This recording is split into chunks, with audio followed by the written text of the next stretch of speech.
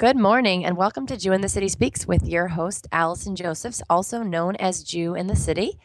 Today, we have an interesting guest that we're going to be speaking to. We like to show here on Jew in the City Speaks, if you've listened before, and just in Jew in the City in general, people that are Orthodox Jews that have out of the box careers, that add to the world, that do kindness. We like to show the sides of the story that often are not reported in traditional media. And today's guest is no exception. His name is Yitzy Kasowitz, and he has an unusual job. He spends his day playing and building Legos. Yitzy, thanks so much for joining us today. You're welcome. Thank you for having me.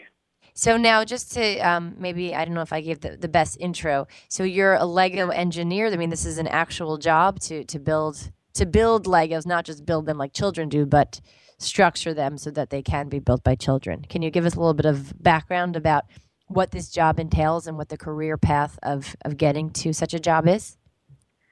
Sure. Well, getting the job itself, I have no other way to put it but divine providence, because this job just happened to be in my backyard. I mean, it could have been in any state, and there's nothing to say that anyone couldn't get that job. But this company, Brickmania, they actually build custom Lego sets, mostly military models. It just turned out, I saw in the paper that there was a Lego mosaic being built at the Minneapolis Arts Institute. So I grabbed my son and we went out there to build it. So can you just tell me, like, what's your, well, maybe let's back up a little bit. Can you first tell me what your Jewish background is? Were you always religious? You grew up religious, or you became religious later in life, or?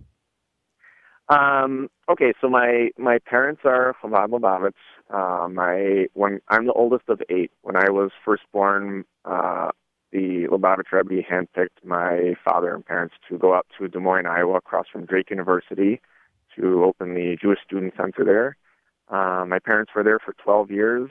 They actually sent me to Minnesota to stay by friends to go to the Lubavitch day school there, because we didn't really have much of a Jewish education in Iowa. And then they joined me a few years later. I went to the Cheder there, and then I went to a couple of yeshivas. I went to Seattle for a year. I went to Connecticut for a little bit. It just didn't seem like it was working for me. I always loved Lego and designing and creating and working with my hands. Sitting and studying in a yeshiva all day just didn't seem to cut it for me. I gave it my all. I told my parents I would try the best I could. It just wasn't working out. We looked for options. At the time, I was about 15 or 16.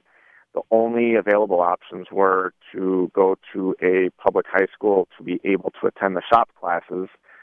In order to do that, I would have to go through the whole system and do the other required classes as well, which I did. I actually graduated with honors.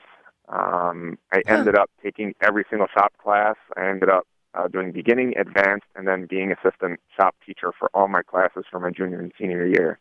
And then I continued on. What I love about this story, and we've had some out of the box people on this show before. We had Josh Meyer, who was one of our Orthodox Jewish All-Stars, who was doing long division in preschool. And when they saw that, his aptitude in math and science was just so off the charts, they homeschooled him at first, and then eventually in his senior year sent him to a math and science school, and he was still doing Jewish studies on the side. We spoke to a woman last week who started the Jewish Women's Entrepreneur Network and decided to go into law. And she spoke to a big ultra-Orthodox rabbi who told her that you have to follow your passion in life. So I love stories like this where families are willing to do out-of-the-box things to make sure that the kid can be a religious Jew in a way that brings them joy, that not everybody needs to fit into the same cookie-cutter space. That seems to be, were your parents always like that? Or was that just always their approach? No, I have to say I give my parents a lot of credit for being accepting. Again, being that I'm the oldest of 8 and I have 4 other brothers, I think at the beginning they were a little disappointed that, their oldest wasn't going to become this great rabbi. But I assured them, they had a few other children that there could possibly be some other rabbis in the family, which there are. But with everything that I have done, I ended up having my own home remodeling business and teaching web design and animation, teaching martial arts, doing this Lego stuff now. They are, they're extremely proud of, everything I've done, and it's really nice to have their support. That's beautiful. So graduated high school with honors, and then were you in some? Do you go to an engineering program to become a Lego engineer? Is that the career path? In case anyone sitting here at home is wondering, how do they start their career towards Lego? I ended up doing a little bit of architecture, a little bit of engineering. I did some sheet metal, welding, cabinet making, construction. Like I said, I ended up building custom pool tables and installing kitchens, and from there went into doing my own home remodeling business. Got it. I'm sure having that resume didn't hurt into applying for getting that job. Okay, so a Lego engineer is not the same as like a science engineer. That's just when they say engineer, that means a person building things. Yeah, you're not really going to go to college to sign specifically up for a Lego class. Just checking here. I mean, of course, I knew that, but just in case anyone sitting at home wasn't sure. Okay, so it's really a person. You have to just be good with your hands, creative, good at building. That's the kind of things that they're looking for at such a company. Now, this you said Brick Media. Is that what the company was for? Brick Mania. Brick Mania. And is this an official division of Lego? No, this is a third party. Daniel Siskin, the owner of Brick Mania, my boss, he actually he used to design Lego castles and stuff. And one day he made a couple tanks, and people told him that he had to start selling it because they were so good. And the demand for his designs kept growing. He actually made a set that Lego approached him and asked him if they could use his design for one of their official Lego sets, which they did. So he was the first non-Lego designer. And it's I'm able to work directly under him, which is phenomenal for me. So as far as I'm concerned, if Lego would accept his design, he's the kind of master builder that they would like, and I get to work directly for him, which is amazing. Now, my lawyer husband had a question. So does this have the Lego brand on it, or it's Lego-like, or how does that work in terms of the branding? Okay, so Lego itself, they just don't want people to be confused with where you're getting your product from. These are actual Lego bricks. So the company I started, JBrick.com, we make Jewish-themed Lego sets, which is basically follows the same custom set, third-party design as Brickmania. We make, we buy Lego from Lego or from Target, wherever that's actually Lego, and we put together instructions and a box that says this is a custom Lego set. So it's actually Lego, and then it's just redesigned, repackaged, but still new condition Lego brick that we'll just take out. So basically, you get to be like children that get to, in their minds, design some new thing that never existed before, and then make those plans up for other children then to copy and create in their homes. That's basically true. But we take it a step further. We'll definitely get, if it requires printing or stickers, we want the highest quality print, the design themselves also.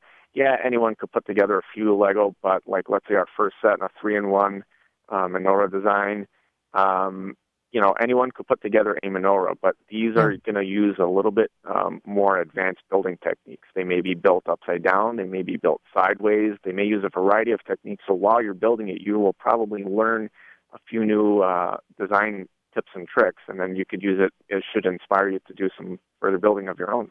No, so I think there's different types of kids out there. Some that are better at direction following, and some that are better at just sort of creating something from scratch. So definitely having the instructions and the mapping out for the kids that can't conceive of these things is super helpful. Did you see the movie Big with Tom Hanks, which was an 80s or 90s movie? Sure. I'm saying, so this is a guy who plays with toys as part of his career. I wasn't sure if that was a real thing, but this is very cool. This is an actual thing. Okay, so it's actual Lego, and you're taking them and creating new models. So now, when did JBrick come about? What was the impetus for starting a Jewish version of, Jewish-themed Lego sets only? Yeah, that's a great question. My parents and my siblings and anyone that I knew, growing up as a kid, my grandparents, whatever, they always knew for my birthday, whatever it was, everyone knew I was into Lego. Just get me Lego. Later on in life, my father was like, you should design a game. You should, something like you're really good with that stuff. My siblings are like, you should make your own Lego sets. And working as a professional Lego builder now has given me a real inside look to the business. I've been self-employed for a lot of years and run a business, but doing actual retail and putting this kind of thing together has never been that far away, but once I was actually in the business and doing it day to day, it just seemed like the right time. Everything has, the right place and the right time, and it just seemed to fit right before Hanukkah.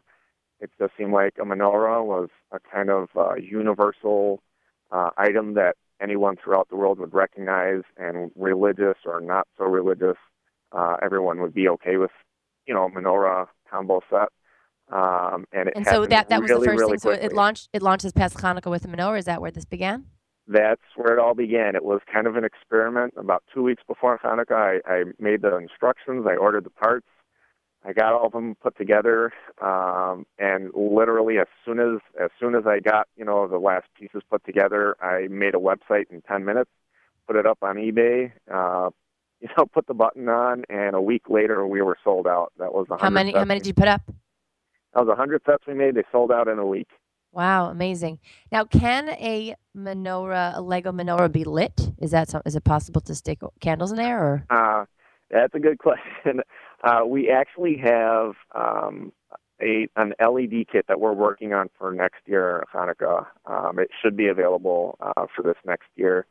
There's a simple version where you just plug the whole thing in and everything lights up, or we're getting a little bit more advanced where the lights can flicker. You can do one at a time. It has memory.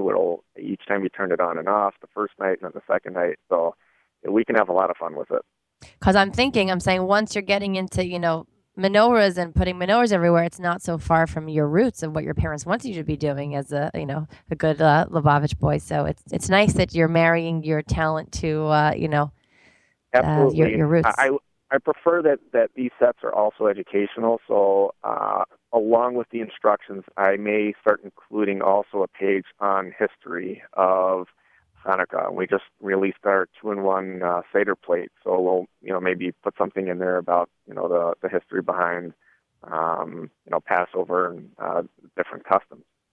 And so, what items are you currently offering at JBrick?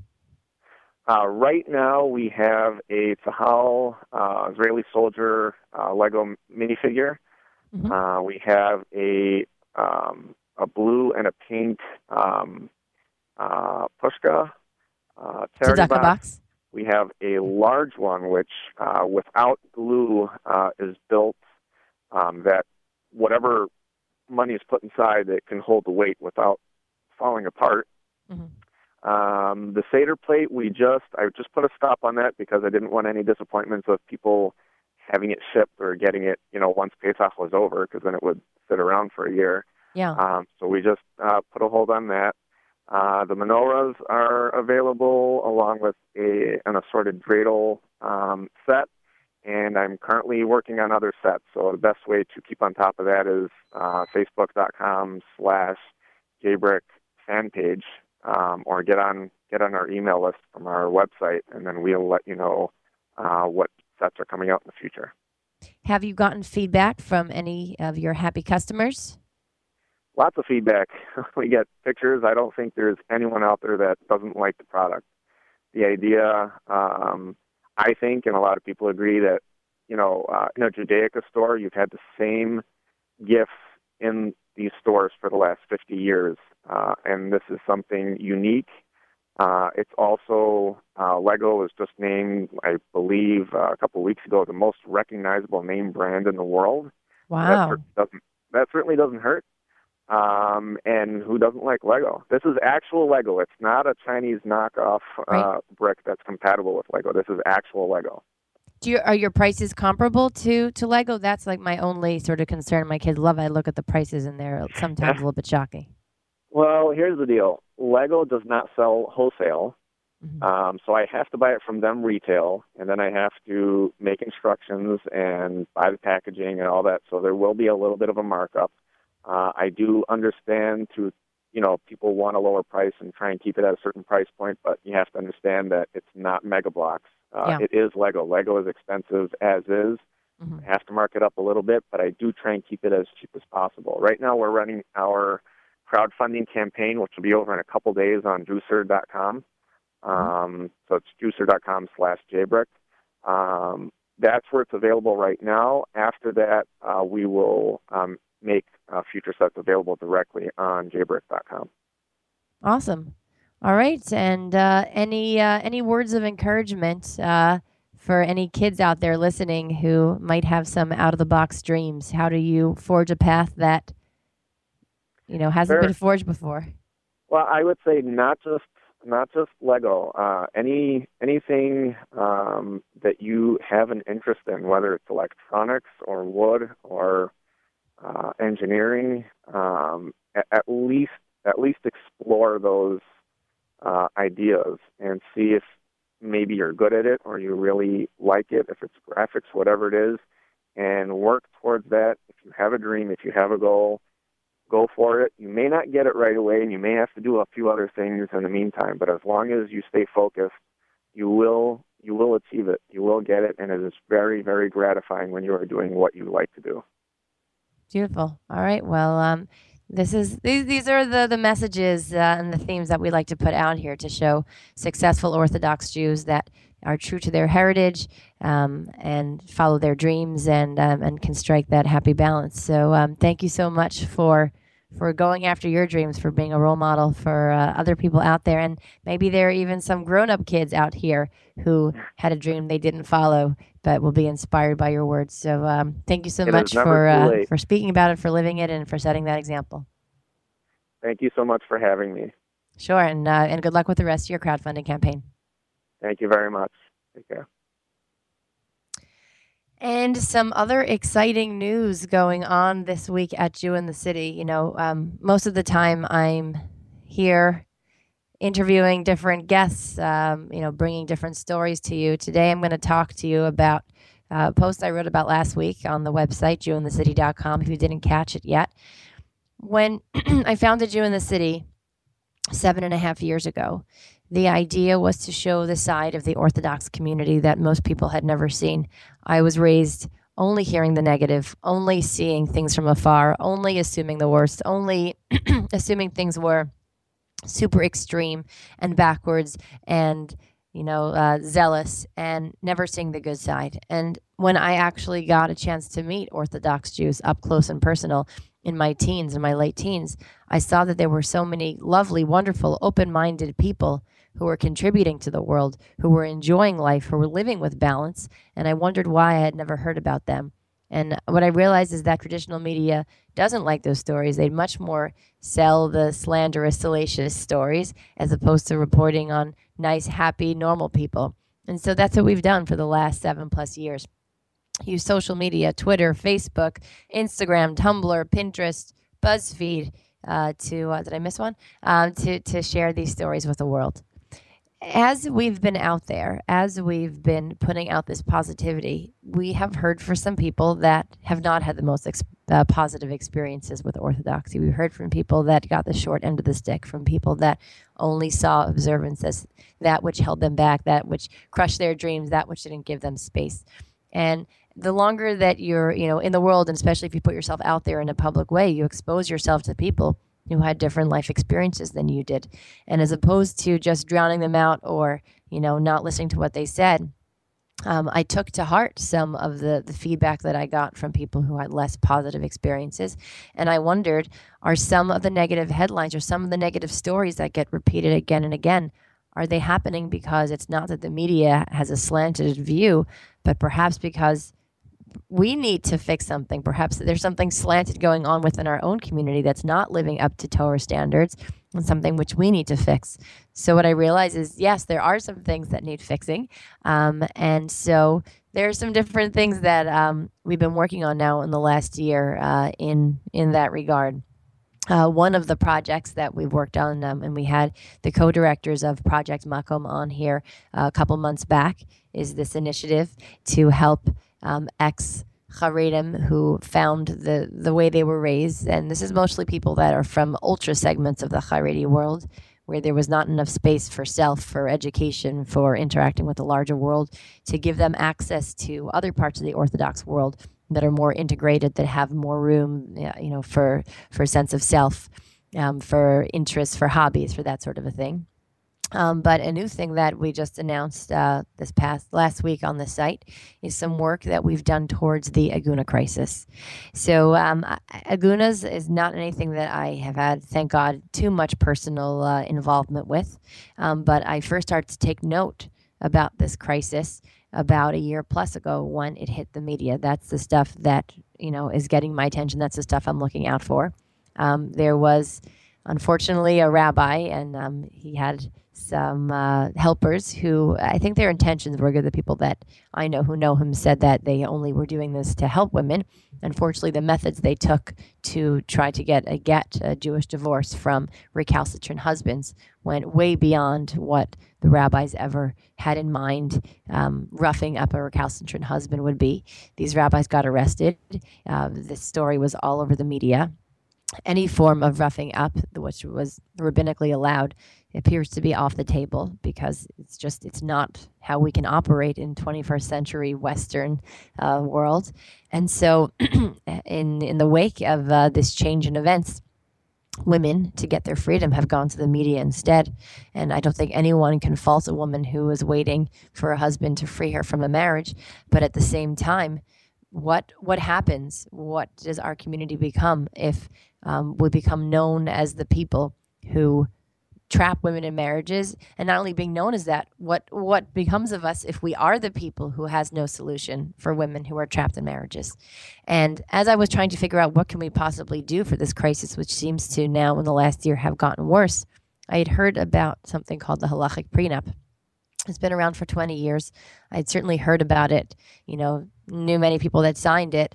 My husband and I had not signed it, just because the rabbi who married us was not from a community where it was standard. And we got married 15 years ago, and less people signed it then. And just as an aside, I was hoping to spread it more. I was hoping to get it out there more. I had heard about a year ago on a trip to Chicago that not only were people signing halachic prenups, that now there was something called the halachic postnup, the same exact thing as the prenup, but just you signed it after the nuptials, so postnup, and that there were different shuls that were having postnup parties and getting couples who had never signed it before getting married to sign it then. And so I thought, well, if this is the best solution we have towards the agunah crisis, we should try to spread it. We should try to create awareness. And just sort of randomly, I happened to ask a rabbi that I know who was working with the prenup, by the way, how much does it work? How successful is it anyway? And I expected him to say 20% successful, 30% successful. And he blew my mind. He said, in 20 years of use, the halachic prenup, when duly executed, has worked 100% of the time. And I was floored. I wanted to know, why does no one know this? Why is this statistic not everywhere? We must publicize this information. And as I started talking to different friends and contacts that I have in the Haredi world, in the Chabad world, in the Yeshivish world, in the Hasidish world, I realized there was a lot of misinformation about the prenup. Even big rabbis, big poskim, big deciders of Jewish law had old information about the halachic prenup. Their information about it was 25 years old. They were quoting to me problems with the original draft, which has since then been corrected. Nobody, even rabbis that work specifically in Gittin and Jewish divorce, experts in this, had any idea how effective it was. And there was just a lot of misinformation out there. And so what I realized is that the same tools that we've used to spread awareness and information and accurate information and break down stereotypes about the Orthodox community to the larger world, we could use these same methods now to do the same thing for the halachic prenup, and that people shouldn't judge it based on erroneous information, but that we could sort of tell them to pose us your worst issues, your biggest problems, and let us address them one by one. It's the same thing that I will do with people who have issues with the Orthodox community. I'll tell them, send me your worst issues, and let's go through them piece by piece. And so I've done this now with the help of many sort of unofficial team members who are part of the Jew in the City family, who are part of our virtual community of probably about 20,000 people on all our social media platforms worldwide. and bringing their rabbis' questions to the rabbis I was going to. And with an exchange of information, what we showed people is that the couples who sign prenups actually have a lower divorce rate. It's 100% effective. A huge number of actually Haredi rabbis support the prenup, the RCA BDA prenup. And what we announced on our website is these rabbis include Rav Shmuel first, who is the head of agunah in Chicago, who just came out with a letter earlier in the week supporting ORA, which has many activities helping agunah, including spreading the prenup and the postnup. This list also includes Rev David Cohen. He had been quietly, privately telling couples who had asked him if they should sign the halachic prenup that they should do it for years, but he had not gone public with it. I spoke to him on the phone a few months ago, and I pushed him on it. I said, I grew up thinking that the Orthodox community were bad people, were people that subjugated women. If we don't change this, then what people assume are correct. I said, we've got to do something now. Things are worse than ever. And he told me that I could tell people that he supports the prenup. And so I'm telling you now. Rev Moshe Heineman from Baltimore supports ORA, supports the halachic prenup. And there's some names that have been out there for a while. Rev Zalman Nechemia Goldberg helped draft the halachic prenup and supports it. Rev Avadia Yosef supported the prenup in his lifetime. And I just got word from one of my friends in Central America whose husband spoke to his son, Rav Yitzchak Yosef, that he also supports the halachic prenup. Rav Yitzchak Berkovitz, a friend in a big outreach organization, spoke to him. He supports the prenup. He prefers the Israeli version. He likes the language better. He thinks it's easier for the layman to understand, but he supports it as well. And something historic is going to be happening in a couple days. So on Sunday, there's going to be, please God, the first Haredi organized halachic postnup party. This is going to be taking place in Chevra Ahavas Yisrael in Crown Heights. We've also gotten some support, thank God, from the Chabad community. Rev Moshe D. Gutnick, who's a Dayan and a Rav in Melbourne, supports the prenup, and Rev Ullman and Rev Feigelstock.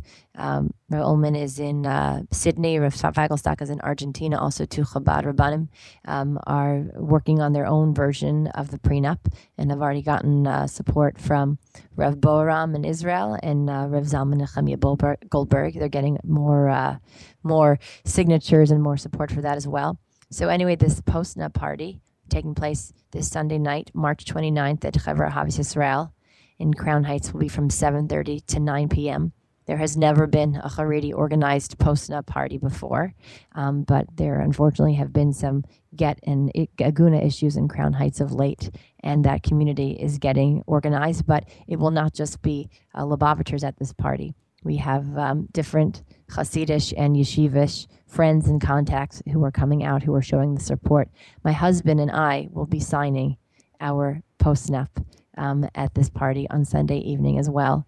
After 15 years of happily being married and bringing 4 beautiful children into the world, we'll be signing this, not because we have any fear about the future of our marriage, but rather because we want to normalize this, we want to publicize this, and we want to make this something that all Jews are doing so that together we can help protect the women who don't know it yet, but who are currently or one day will be, God forbid, currently married to a husband who might hurt them.